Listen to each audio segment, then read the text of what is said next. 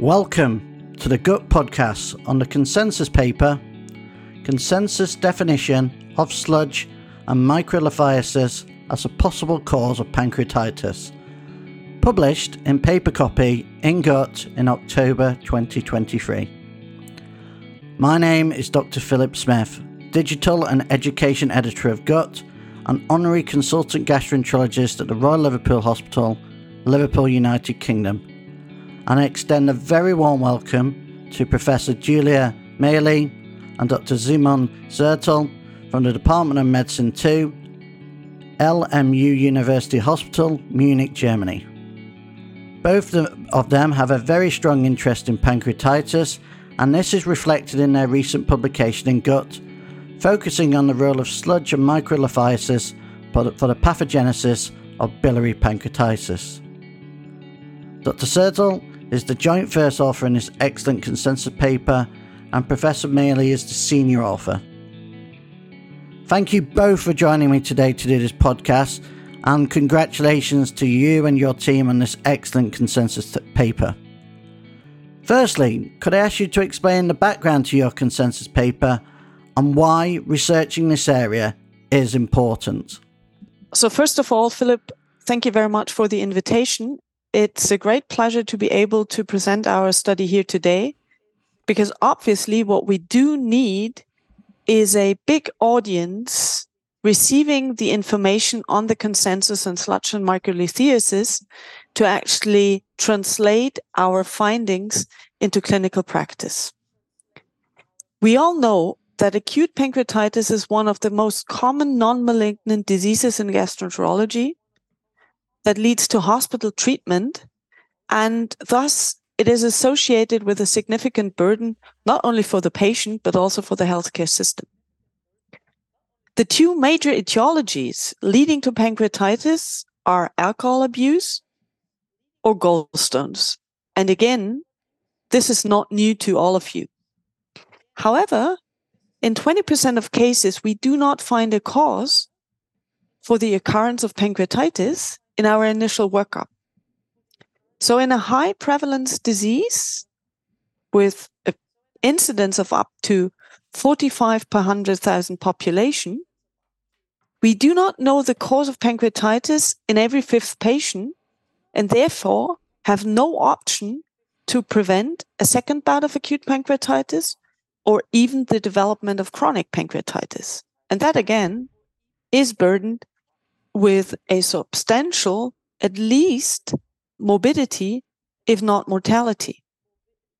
So the every fifth patient is the patient we call a patient with idiopathic pancreatitis. And in this situation, after endosonography was introduced for diagnostic workup, approximately 50% of these previously idiopathic pancreatitis patients are diagnosed with microlithiasis or sludge in the CBD or gallbladder. And here's our dilemma. If we detect microlithiasis or sludge, we assume the cause of pancreatitis to be biliary and treat the patient accordingly. However, we treat them equal to gallstones disease by a lab chole, and we do not know whether this treatment in the situation of microlithiasis or sludge is an overtreatment or undertreatment of our patient. So, taking into account the prevalence and frequency of these really clinical problem, we started with a systematic literature research to understand whether we could give better recommendations to our patient with respect to how should we treat sludge or microlithiasis. And currently, those recommendations are completely lacking from our guidelines worldwide. So from a mechanistic point of view, obstruction of pancreatic outflow is believed to cause pancreatitis. And there might be a difference with respect to stone size leading to obstruction, and thus discrimination between sludge and microlithiasis might be needed to assess the risk of pancreatitis appropriately. Furthermore, papillitis, for example, due to recurrent stone passages or microlithiasis and sludge passage, could be a trigger of pancreatitis and not necessarily obstruction. But all of those questions we could not answer, and therefore started a systematic review followed by a consensus with the aim to generate a consensus definition of the term sludge and microlithiasis that can subsequently be used in prospective trials to accurately describe bile duct stones and to accurately map the risk with regard to pancreatitis, pancreatitis-associated complications, and pancreatitis recurrences. I hope that this small introduction has given you the opportunity to understand where we do come from and why we believe that these tiny little gallstones might have such great importance and that we really need to know how we should name this entity. Thank you. That's a brilliant introduction, Professor. So, what are the new consensus points your paper has highlighted? Thank you very much for the question. And I will start as an introduction with our journey through the consensus process, which began when we realized that there was quite a chaos of definitions circulating in the literature.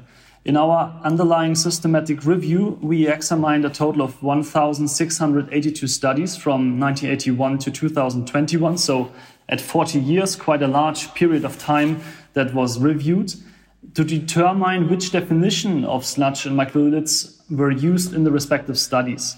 And the articles were so heterogeneous in the description of the definitions used that we had to choose 5 pre-inclusion criteria up front in order to standardize and harmonize the selection of articles precisely because of this marked heterogeneity. And with this pre-selection, only 69 articles remained for the final evaluation, and it turned out that our initial impression was confirmed. So in about 20% of cases, the terms sludge and microlithiasis were used synonymously. In other studies, the terms were strictly separated from each other, and the systematic review thus reflected our initial assumption quite well. So for microlithiasis, for example, some authors simply used the term small gallstones without specifying the size, while others used sizes between 1 and 9 millimeters for microliths, so to say a relatively wide range, and still others differed on the question of whether microlithiasis would form an ultrasound shadow or not. So there was quite a large variability in terms of size and ultrasound behavior. For biliary sludge, the variability in definition was that many of the older studies, or especially the older studies, had defined sludge based on polarization microscopy findings using the detected cholesterol crystals, while in more recent US-based studies, many authors varied between describing it as echogenic or hyperechogenic material, usually without an acoustic shadow. But for both sludge and microlithiasis, there was such a variability in the definitions used that, for example, bland meta-analysis to define the two terms was not statistically feasible. And that was the starting point after the systematic review. We then prepared an international US expert survey with 30 US experts from a total of 11 different countries and converted these ambiguities from the literature into questions to get an idea from our US expert panel whether these ambiguities and so to say inaccuracies in the definition and also in the therapeutic management of sludge and microliths also exist in their reality or in our expert panel. And actually this was the case when looking at the first survey voting results, but then in the further course of the voting rounds together with our expert panel, we were able to consent on new distinct definitions for sludge and microlithiasis. So to sum this up, our consensus process resulted in a total of 2 new consensual definitions for sludge and microlithiasis after 2 rounds of voting in the expert panel. And the new consensus definition for microlithiasis is the term biliary microlithiasis should be exclusively used in cases in which examination of the biliary tree or the gallbladder reveals the presence of congruence less than or equal to 5 millimeter with acoustic shadowing. So Simon, why did we choose below 5 millimeter as a cutoff for microlithiasis? Is that arbitrary?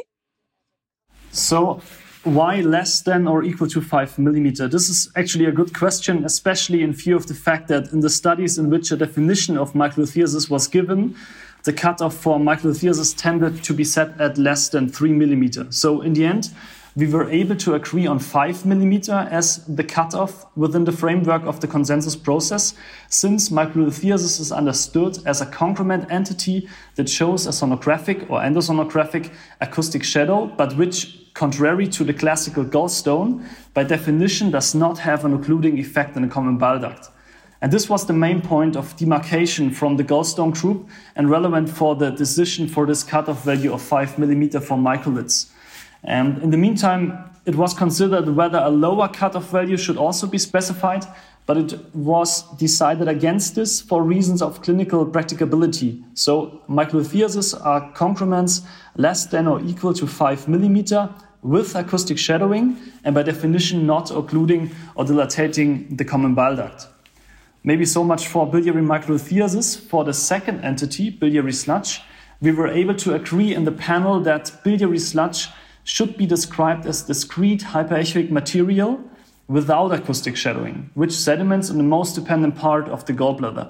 So these are our new two consensus definitions that distinctively separate sludge from microlithiasis and are now available to all those dealing with acute biliary pancreatitis. Thank you. That was really clear from both of you. So how might this consensus paper impact on clinical practice in the foreseeable future? Well, I mean, first of all, the new definition for both sludge and microlithiasis creates the possibility that all those dealing with biliary pancreatitis or treating patient with biliary pancreatitis use a uniform terminology. And this, for the first time, allows us to separately assess the risk of microlithiasis or sludge for the development of pancreatitis. And this needs to be addressed prospectively, and only if we have a precise definition, we can actually address it prospectively. And acting upon these prospective studies, our goal is to investigate treatment and randomized studies overcoming the limitations of under and over treatment. Just to give you a little idea on our consensus process, so we had case vignettes, and in those we were also asking our experts not only for the definition of microlithiasis or sludge, but also how they would actually act on this. And interestingly, there was no consensus whatsoever what to do with a patient who actually has a sludge in his bile duct or gallbladder and comes to your practice with acute pancreatitis.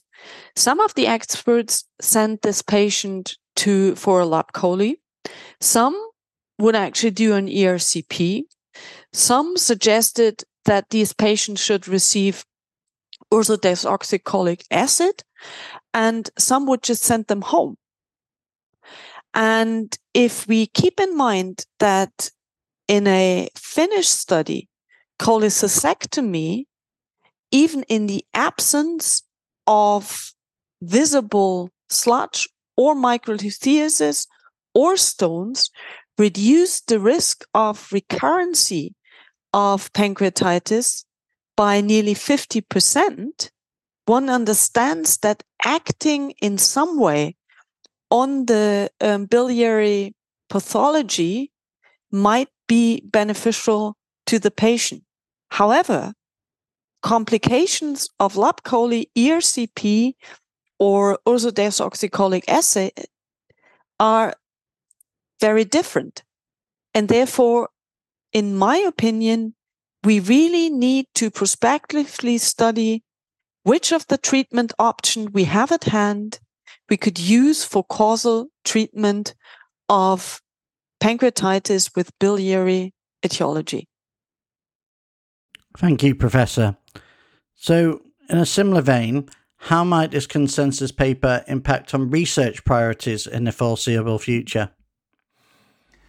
This opens up several options, actually, both in terms of diagnostic studies and therapeutic studies in the pancreatitis context. So for diagnostic studies, it will be possible in future to differentiate in more detail the proportion of sludge and microlithiasis in the cohort of primary idiopathic labeled pancreatitis patients. And it has been suspected in recent decades that the proportion is very high in this cohort, but it has not yet been accurately measured prospectively. And this is now possible, and the first results will soon be available from the PICOS trial of the Dutch pancreatitis study group.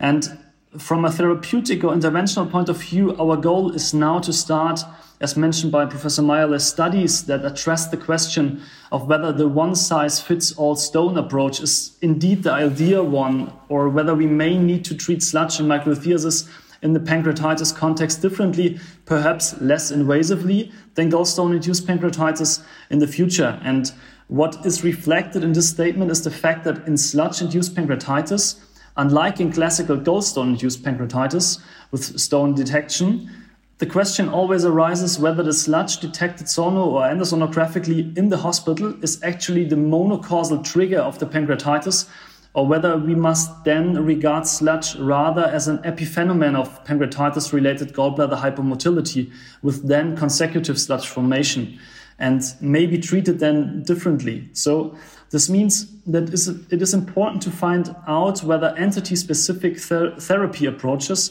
are necessary for the different entities of sludge, microlithiasis, and or gallstone-induced acute pancreatitis in order to prevent over but also under-treatment of patients.